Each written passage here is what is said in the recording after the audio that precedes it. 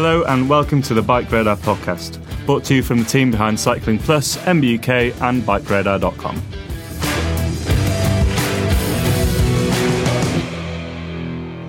Welcome to the Bike Radar podcast. I'm Rob Spenning from Bike Radar, and today I'm joined by Simon Bromley and Alex Evans. They are also from Bike Radar. This is one of our Tour de France special podcasts. I guess it's for you to decide how special it actually is. Let's just call it a Tour de France podcast. But first up, Simon, hello, how are you? Yeah, I'm really good, thank you, Rob. Yeah, very well. That's very good to hear. And Alex, how are you? I'm absolutely cracking, thank you, Rob. Smashing. So I've said it's a Tour de France podcast. There won't be any deep analysis in this one, possibly, about the Tour de France, or you never know, we might transgress. And that's not just because Alex is mainly a mountain biker. I'm sure he has plenty to say on the subject of professional bike racing, the Tour de France, I'm sure. But what I kind of wanted to ask, and we're going to start the podcast with a question, is if you are a cyclist, and it doesn't matter what kind of cyclist you are, but if you are a cyclist, in particular a road cyclist, but I think you don't call them mountain cyclists, but we'll call them mountain bikers. If you ride a bike, do you have to like the Tour de France? It's a wide-ranging question that will lead on to other questions. I'm going to start with our resident road cyclist and I'm pretty sure professional bike racing fan, Simon. To be a cyclist, do you have to like the Tour de France and, on a slightly wider level, professional cycling? So the obvious answer is, of course, you don't have to like the Tour de France. But if you asked me, should you like the Tour de France? I would say the answer is 100% yes. But it's an interesting one. And I think until you kind of posed this as a potential topic of conversation, Rob, I hadn't really considered that there would be any road cyclists, especially, who don't like the Tour de France. So it kind of piqued my interest a little bit, Rob, when you said that you weren't really that much into the Tour de France anymore. But obviously I see it as a kind of wonderful kind of celebration of all the best things of road cycling. But obviously there are other ways to look at it, aren't there?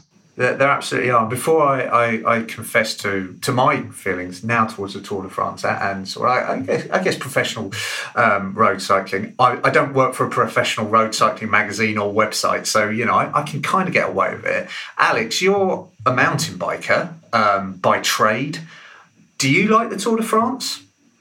Do you know what? I used to not be able to stand it. I genuinely could not stand watching it. Why not? Come on, why not? I found it incredibly boring. I found it really inaccessible, and I couldn't understand what the entire faff was about. Closing roads, ruining people's days, having an absolute nightmare through any town that they came through. And you lived in France, didn't you? I mean, I actually lived in a town where they had the Tour de France finish on multiple times and start on other times, plus two really quite big cols, that kind of made up one of the largest elements of the tour. And when the tour was in town, it was a complete nightmare. It was a massive pain. You couldn't do anything, you couldn't go anywhere, and I couldn't stand it. And do you know what? Now I absolutely love it. I genuinely can't get enough of it. So what has happened there? Is it so basically your reason for not liking the Tour de France was it was a massive personal inconvenience to you when you lived in France? Could it be that you no longer live in France?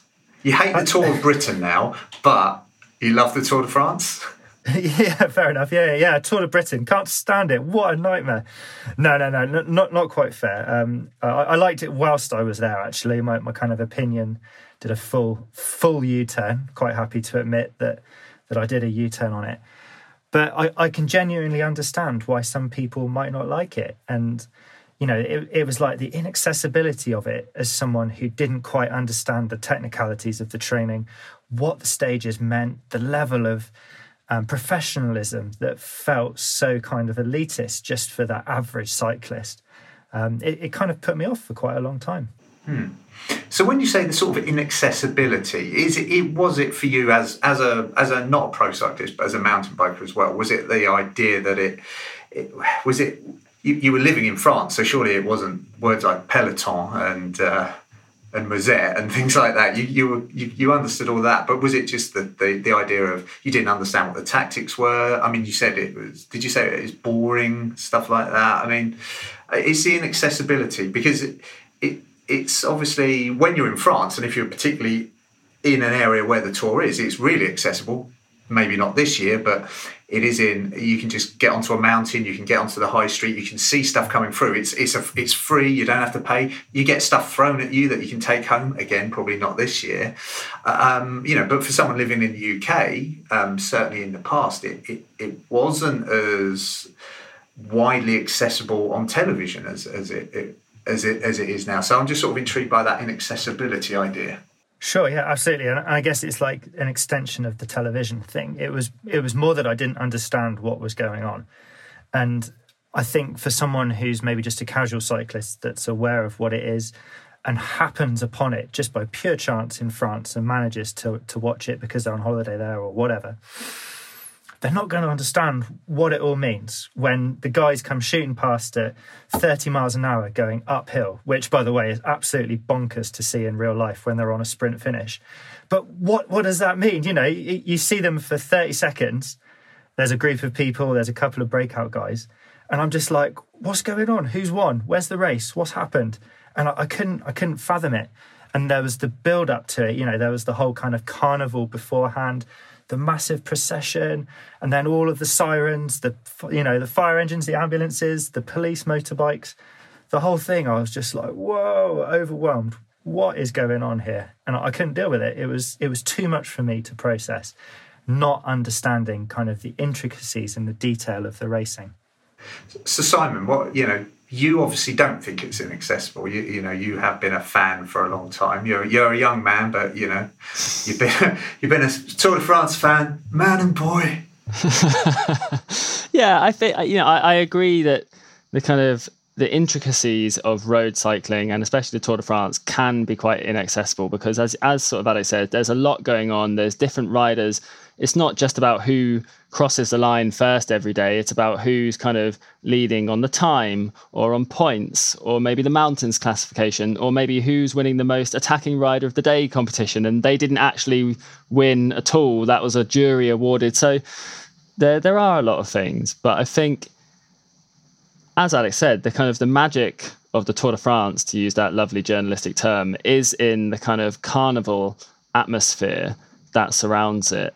And I think if you're a road cyclist who hasn't taken the opportunity to visit France when the Tour de France is on, and in particular visit some of the mountains, like the Alps or the Pyrenees, or perhaps even just a stage finish at one of the major towns, in Paris, and perhaps you haven't really experienced what the Tour de France has to offer.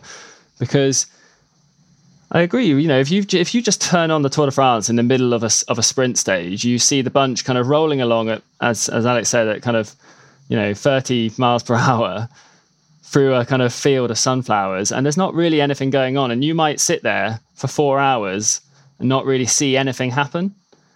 And a large part of the demographic of people who actually tune in to watch the Tour de France tends to be retirees who are watching it for the lovely vistas of France. So I can see why you wouldn't like it if that was kind of your only experience. And of course, if you drive a car, we don't expect all drivers to be into Formula One, but there is a carnival aspect to the Tour de France that is truly unlike anything else I've ever experienced in sport.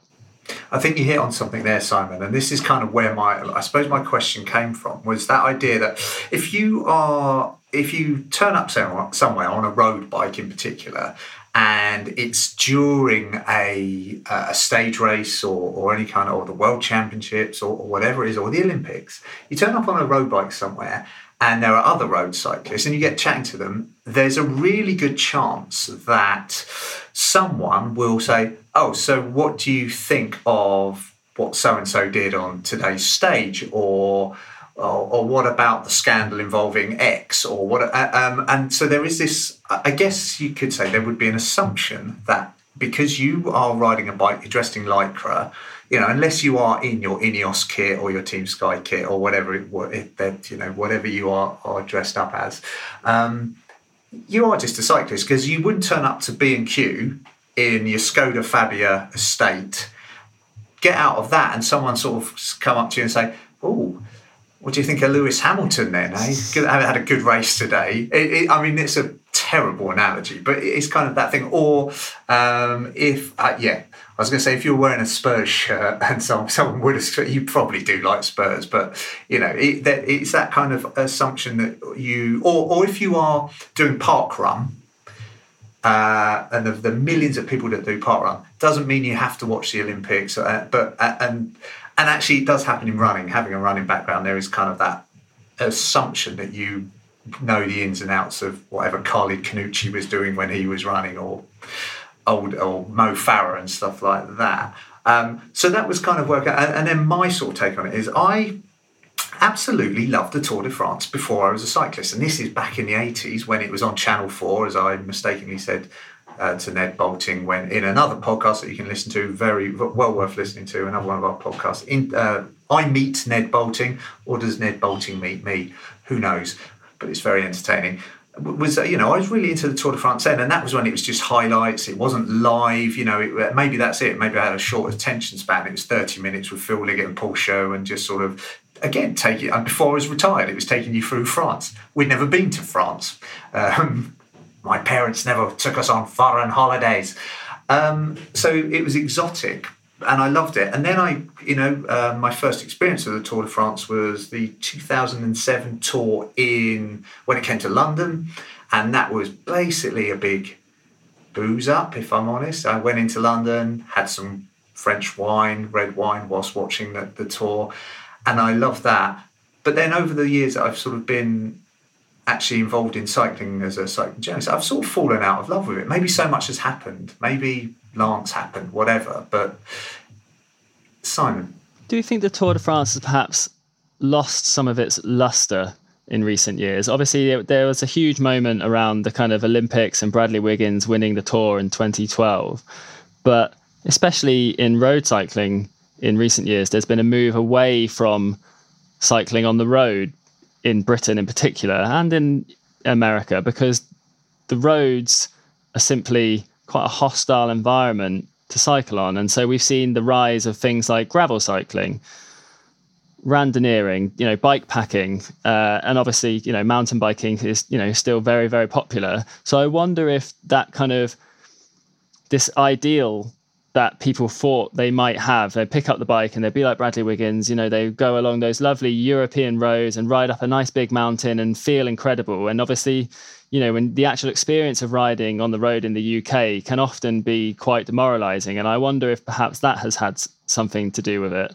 Are you saying we may have hit peak mammal, as they were known, middle-aged men in Lycra, but there were middle-aged women in Lycra as well. Let's not discriminate. That we hit that. Actually, that's a very interesting theory, and it's one that I kind of maybe subscribe to a little bit. Is loads of people took up cycling, particularly during the early 2010s, 2011, 2012, when Britain were doing really well, particularly in the UK, and bought a road bike, started road cycling, and then probably started thinking, you know what, like you said, the roads aren't always the greatest place to be, which probably works in advantage of you guys over on mountain biking, Alex. Well, I was going to say, it's kind of encouraging people to get to the mountains, but it's also maybe an advantage for the Tour, because people can live vicariously through the stars on TV. They can buy all the kit, they can have all of that side of it. They don't necessarily need to go and do battle on the roads with car drivers. They can live through their stars on the television in the middle of France at the comfort of their own home. Wow. That's quite nice. And it's often said about cycling in particular that it's the only sport you can do on the same equipment, none of us can drive a McLaren F1 car. I mean, obviously we could, and we do a really good job because it's just the car, isn't it? It's not the person. Honest. That's what F1 fans will go crazy. I'm an F1 fan, by the way. And actually, why did I say McLaren? You, as an F1 fan, that was a really bad car to choose. Anyway, we'll move on. Let's go back. Mercedes is what I meant. But you can ride the bikes that Ineos ride. You can ride the same bike as Peter Sagan. I mean, Alex, is there sort of in mountain biking? Is there a similar sort of, if you were a mountain biker, I don't know this, but I think if I went to a trail centre on my mountain bike, people are much less likely to assume that I care about the Enduro World Championship Series. As you can tell, I don't. What's it called? Enduro World Series, yeah, absolutely. Okay. I know you're completely right. There's definitely a large emphasis on an experiential element to mountain biking. There's a lot less fanaticism of, I'm into racing, and that's kind of the entire embodiment of my sport. It's I want to go out there to the mountains and have fun. And maybe that does link in quite nicely to, Simon's point about how riding on the roads in certain places, in certain countries at certain times isn't necessarily the most pleasant experience. And completely. And yeah. I think that's a really interesting point, Alex, that mountain biking has a greater focus on the experience and the fun aspect. And I think that's something, certainly I've been caught up in the past of seeing cycling in the main part as a sport and not as a kind of, a mode of active transport or a kind of lifestyle choice. And there is, especially in road racing, a kind of a desire to be pro. We all, I shave my legs, which is ridiculous. But I do it because it's the kind of, the fast thing to do, right? And we all, there, especially again in road cycling, there is a kind of drive to be improving, to be getting fitter, to be measuring yourself, all of these kind of things that, perhaps take away from the enjoyment of cycling. When I was a kid, not that long ago, we rode our bikes just for the kind of feeling of the wind in your hair. But nowadays when I go out, obviously because I work at Bike Radar, but I've got 2 power meters, I wear an aero helmet. I'm concerned about the tightness of my kit and, my condition and things like that. And does road cycling need to get away from that if it ever really wants to become a kind of mass participation sport? So do you think that the Tour de France is propagating that problem? Potentially, yeah, because there's especially within the Tour de France, there's a focus on being very, very lightweight and very, very fit. Cycling is a physical sport at the end of the day. But if you take something like football, players are celebrated for their physical fitness, but they're also celebrated for their skill. And people who play five-a-side football don't sit there thinking, I want to be as fit as Lionel Messi. They want to be able to have his skill. And so I wonder if cycling as a kind of, when it's appealing to fans, puts too much emphasis on that fitness aspect, because it's this this whole idea of if you just work hard enough, you can be anything you want to be. But of course we all know that if you want to be a Tour de France professional, you need to be born with the correct genes. I mean, there's obviously quite an emphasis on the fitness, and in the past there's obviously been a bit of an emphasis on other stuff that perhaps helps your fitness. I mean, is that sort? I wonder how that now. Even now that cycling is cleaning up its act and is probably cleaner than it has been in decades. How do you think that is seen by new people coming into cycling, mountain bikers in particular? How do they look at, because it does affect how people view us as riders when we're riding around in our Bike Radar kit or our Lycra kit. You will get someone who certainly not a cyclist, but sees you on a bike in Lycra and will shout druggy at you sometimes. It's happened. It has happened to me. I mean, I was smoking a massive split. I wasn't. Yeah, I agree. There's definitely a stigma attached, and the idea of lycra, leg shaving, drug taking, and the right type of bad drugs, or is it the wrong type of bad drugs? I'm not quite sure where the line is there. Has a real lack of coolness about it for the mountain biker comrades, of the road cycling guys.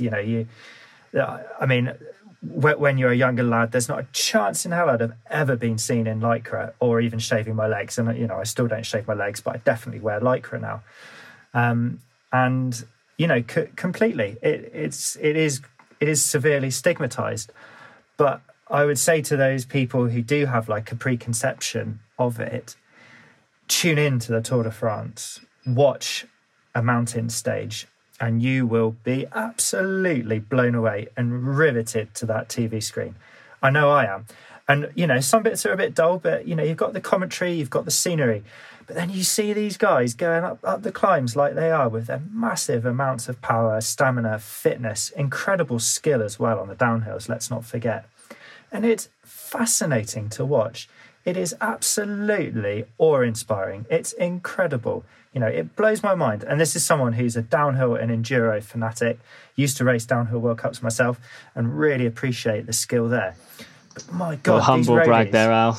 Yeah, sorry. Yeah. Just thought I'd drop that in. I'll pick it up later. Don't worry, guys. I'll pick it up later. But, these guys, they could rip everyone a new one on the climbs. They are insane. It is absolutely phenomenal. And I think maybe that's kind of what swung me through the 180 degrees, is actually watching the physical prowess. I mean, what is it that you get from, and we can stick with the Tour de France, but both of you, what do you get from watching? Because this is a really wide question. Why do we watch professional sport? Because if you think about it, sitting down for 4 or 5 hours in the summer, indoors, if you are watching a full stage or on TV live, and watching some men ride a bicycle is a bit odd. And then if you say, what did you do at the weekend? Well, I watched 22 blokes I've never met who earn a huge amount and so much more money for me, kick a ball around and try to get it in between two sticks. What did you watch? I just watched a bloke driving a car around Silverstone. When you sort of look at what a weird thing to do. I mean, you could argue that for anything. At least when we go out riding bikes, there's a reason we're doing it to get fit. We may be taking part in a race. We're doing a sportive. We're bettering our skills out on the trails. But actually sitting and watching the Tour de France, what do you think you get from it? What is it that you get from watching professional bike racing? I think it's a really interesting question, and I don't think it's one I've ever really asked myself. But I ask the hard questions. It's really it's really hard to tell, isn't it? But it kind of, as you say, it kind of comes back to why do we watch sport at all? And I don't know if it's something to do with it's kind of like a controlled. I think maybe as humans, because we all share the same kind of basic physical properties, there's something in watching someone who has mastery of a physical thing or a skill that we can all appreciate. And obviously it really helps if you take part in a certain skill, then seeing someone who you can kind of get better insight perhaps into the real skill required to do that sport. For example, like if you've never played golf, it's very difficult to watch golf because it's just dreadfully boring unless you know how hard it is to play golf. And of course, if you've tried to play golf and then you suddenly realize, blimey, this is incredibly hard, then all of a sudden when you're seeing someone, a master of that skill, doing so well, then it can become quite engaging. So I think it's that, it's that kind of thing. And but the Tour de France, I think, as Alex says, it has that, kind of uniquely, unlike other sports, like football takes place in a stadium and there is a certain amount of spectacle there, but there is a kind of spectacle that you get in cycling, and in particular at the Tour de France, where they cross the landscapes drag themselves up, some of the largest mountains in the world under only their own steam, and then come off those mountains, descending at speeds of, over 100 kilometers an hour, sprinting to a finish line in a bunch of 200 riders shoulder to shoulder at 70 kilometers an hour. There's something, I think the bicycle is a really special tool, invention, that just through the kind of magic of gears, we turn our own human power into this kind of speed. And there's just something, there's something about watching people, the kind of the pinnacle of that as Alex says, I find it incredibly inspiring and incredibly exciting. Al, would you concur? Yeah, definitely. I think it's all about the inspiration, isn't it? It's all about inspiration and aspiration and admiration, all the Asians. Across the nations. Across the nations, exactly. I look at these guys and, I just think, wow, if only I could be that good, that fit, that whatever. And it transcends sport as well, doesn't it? It transcends to driving, to golf, to mountain biking, to football, to whatever. You see these guys and you're like, wow. And that's why they become role models and they become heroes. Until maybe they do something a little miscreant, a little naughty. Yeah. I mean, it is, isn't it? There's that kind of, you touched on a lot of things there, both of you, and it's that thing of watching someone else at the peak of their ability doing something incredibly well, and as I've sort of come in saying, well, I don't watch the Tour de France as much as I do. I don't enjoy it as much as I do. But there are still moments I just love watching it. I just love sitting down watching it, admiring the guys as they, any professional sports person doing what they do really well. I could watch almost any sport, including bowls. And it's seeing someone at the peak of their powers doing something incredible. It's an emotional thing, isn't it? I'm a big football fan. So World Cups and European Championships get me going more than they really should. Tottenham's seasons don't anymore.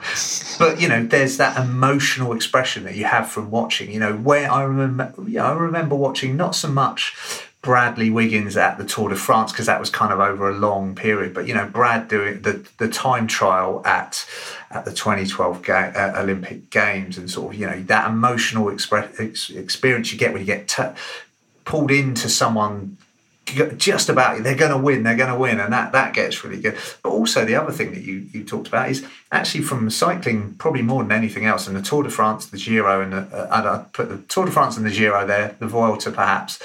They're aesthetically pleasing, aren't they? They are just really nice to watch. The countryside, but also the sort of the poetry of over 100 people on bikes riding in close quarters, sort of this big, I suppose, snake going across the countryside. It's kind of it's incredible to see, isn't it? That's my little love note, my love story, and my love note to the Tour de France. I've changed again, flip flopped. We've brought you around. I think U-turned in this summer of U-turns. Yeah, and I think you kind of touched on it there, that it has that. One of the other special things about the Grand Tours in particular is that it's not just a single day. They take place over 3 weeks. Bradley Wiggins famously quipped that it was the only sporting event which you might need a haircut in the middle of. And it's, you get so many highs and lows. You have a rider who might crash in the opening week, soldier on, and then maybe do something heroic in the final week. And it's just, I think, as Al said, is it can be very inspirational, because you think, wow, this guy has trained his entire life to reach this point, and he's not going to let, Geraint Thomas broke his pelvis in, I think, the 2014 Tour de France and carried on and finished the race. And you think, wow, if he can overcome something like that and the pain and suffering to achieve his goal, then, I might not be Geraint Thomas and I might not be able to train and enter the Tour de France next year, but, I can probably go out on the bike twice a week more. And, with that broken toenail of yours, yeah, definitely. Yeah, you'll be all right. Yeah. So I think there's something unique about the Tour de France in the fact that it takes place over such a long time, and you get that real narrative and and you experience the highs and lows with people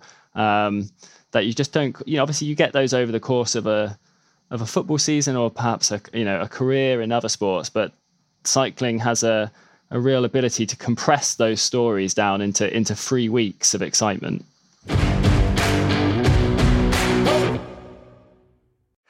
So I've already mentioned my football allegiances, but when it comes to cycling and cyclists, do you find yourselves, do you have like favourite cyclists? Do you have people that you are emotionally invested in them? You mentioned Geraint there, when Geraint Thomas was gunning to win the Tour de France. There's the emotional investment. I think to me that's really important. If I look at the start line of the Tour de France and I think I'm not really that bothered about Bernal or what Tom Dumoulin's up to, that kind of helps. But if there's someone in there, and I'm afraid I'm terribly, it sounds awful, but I can be quite patriotic. So if there's a British rider, you think, he's going to do really well. I've got sort of history with Chris Boardman, David Miller had a massive man crush on David Miller, fan crush, I should say, on David Miller. There's a story there, not that kind of story, but I won't bore you with it. And then, Bradley Wiggins and Geraint Thomas. I find if I'm emotionally invested in a rider, I'm much more interested in a race, to the point that if they crash and drop out, it's like, race is done for me. Or is that just me? I think from the casual watcher's perspective, I mean, obviously I know who the majority of the big names are, but I don't have a particular favourite. Beyond a little bit of patriotism, just like you, Rob. But for me, I'll either gun for the person who's winning at the moment or maybe an underdog. Glory hunter. Yeah, absolutely, completely, one or the other. And you kind of think like, well, even if you don't know them and the backstory behind all of the competition and everything that's going on, you can still get a compelling story by, just that momentary flit of investment into one person, regardless of who it is, because you're guaranteed to get a fun ride with them on the Tour de France. And I think it kind of comes back around again to how much awesome it is. How awesome it is. I guess probably Simon's maybe got a slightly different opinion, but yeah, I suppose so. I think like you guys, there's a certain level of patriotism to my preferences with riders, and I did get into cycling just before the kind of British cycling revolution at the Tour de France. So I did, I suppose if you'd asked me in 2012 who my favourite cyclist was, I may well have said Bradley Wiggins. But as I've kind of gotten slightly older, I do appreciate riders less for their kind of like nationality and more for their characteristics. It was quite difficult last year to obviously I can relate to someone like Geraint Thomas, but also it's so hard to watch someone like Julian Alaphilippe and not think, wouldn't it be incredible if a rider like him won the Tour de France, because he doesn't ride with the kind of conservatism that is often required of Tour de France winners. And when he kind of faltered a little bit, it really, it was an opportunity for someone like Geraint Thomas. But then you also had that thinking of, but this is a shame to see this go. So yeah, I think I can see it from both sides, I think. And just to show that I'm not just a little Englander, Thomas Voeckler, how could when you were watching him, how could you not get emotionally involved in Tommy Voeckler, sort of tongue out climbing a mountain, top open, knowing that he's in the yellow jersey, but just knowing he's not going to be in the yellow jersey come the end of that race. That kind of emotion is that's what sort of when on the years when I'm hot to the Tour de France, I suppose that's the kind of thing that I do. I mean, so we started this sort of, do you have to like the Tour de France if you're a cyclist? And the answer is absolutely no, of course you don't. You really don't. If you ride a bike, just ride a bike. If you want to watch the Tour de France, watch Tour de France. However, I guess the question is, if you are new to cycling, you just ride a bike, and you think, you know what, I've got absolutely no interest in the Tour de France, what could you learn as a what would make you a better cyclist watching the Tour de France? Or, how we could chat that open, what would make you a better mountain biker watching the Enduro World Series or the Olympic cross country race? What can you learn from these professionals? Because we've said they're at the pinnacle of their career. They look great on bikes. What can we learn? Teach me. Wow, you've gone deep there, Rob. I'm gonna have to do a Simon and say, "Whoa, that's a tricky question. I've never thought about that before." But yeah, I mean, I suppose it's like we're magazine journalists, we're website journalists. Are the laziest thing we can ever do, and we will do it. I'm not going to apologise. Is X like a pro? It's climb like a pro, descend like a pro, pedal like a pro, eat like a pro, sleep like a pro. Go to the lavatory like a pro, which is that is something you can learn from pro riders in a peloton, is how to urinate on a bike. That's a different podcast. Yeah, I mean, except for urinating whilst you're on the go, I think it's the sharpness and that instinct for the win. They've got like a real appetite for it, and they can spot opportunities and potential. And they have an ability, especially in mountain biking, that's, as much skills-based as it is fitness-based now, to up their game on the race day and really just have that, I'm going to click my fingers, but it's going to wreck the podcast, so I won't do it, that sharpness, that real snappy kind of precision of line choice and knowing when to pedal, knowing when to not brake. And it's incredible to watch. And I think it's that inspiration. It's just the seeing how they do it at the top level, and it translates to the road. And you can watch the guys when they're doing a sprint finish at the very end, and it's knowing when to attack that exact moment and having the power, the resource, the fitness, the motivation, the drive, and that kind of drive and motivation maybe translates to your average cyclists like we all are, to get out, like Simon said, instead of 2 days a week, go out for 2 more, do 4 days a week.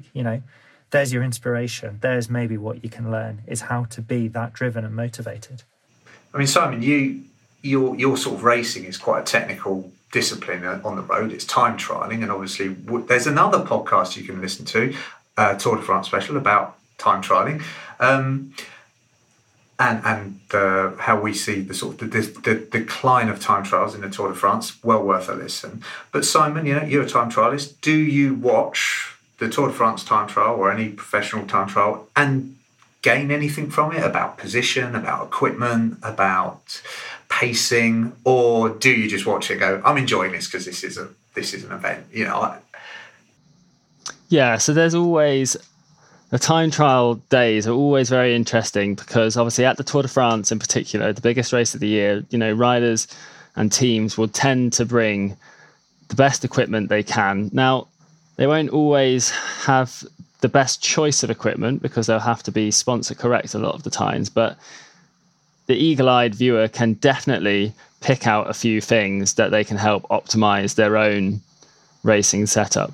So that is definitely one thing I would do. But I think, like Al says, the main takeaway from watching these sports is really learning what human beings are capable of. And I think for me, that's a kind of much bigger one. Because, yeah, like I say, sometimes the most interesting bike tech for time trials comes from smaller places where people are more willing to experiment with, perhaps like the hour record or even, kind of domestic level time trials, because there's less on the line. People take a few more risks. And so you see more interesting things in those than always at the Tour de France. But what you will always see at the Tour de France is the kind of best athletes in the world pushing themselves as hard as they can possibly push themselves. And there's just something incredible about that. I think, both of you sort of hit the nail on the head there. You sort of look at them, you look at professionals, bike riders, and whatever event they're doing, but we're talking specifically about the Tour de France here, and you see their motivation and their dedication, and it does make you feel like, sort of makes you think, am I as motivated? I'm not going to be as motivated and dedicated as they are, but how can I put that into my everyday cycling? Should I commute an extra day on my bike rather than get the bus? Should I go to the shops rather than drive to the shops? Those kind of things. It's sort of, if you can take that kind of motivation, or should I enter the Étape de Tour when it's back on to find out just how far off them I am? It's a very long way. I mean, that's one of the most fascinating things, isn't it? The fact that you can do a stage of the Tour de France and realise that, my God, they're fast. Yeah, fast and consistently fast as well over an incredibly long period of time. Yeah, absolutely. Riding every day, pretty much every day for 3 weeks. It's quite it is a hugely impressive feat. Well, guys, thank you very much for that. I'm not sure I don't know if we did answer a big question. It wasn't necessarily a really big question. I think we're probably all agreed now that you don't, as I said, you don't have to like the Tour de France if you're a cyclist, but you should give it a go. You should at least give it a go. I'm going to give it another chance this year. I assume, Simon, you'll be glued to it.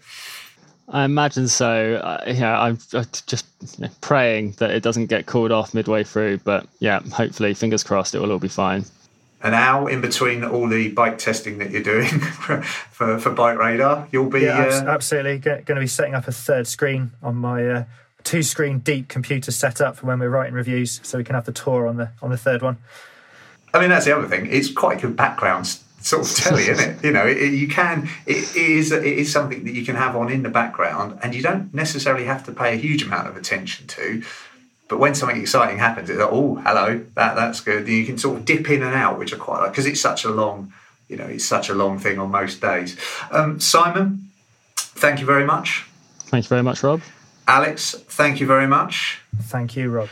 And you, dear listener, of course, thank you very much. If you like this podcast and you're not already subscribed, make sure you do subscribe wherever you are listening to us, obviously Apple or Android or any of the other platforms. Acast, let's put a shout out for them as well.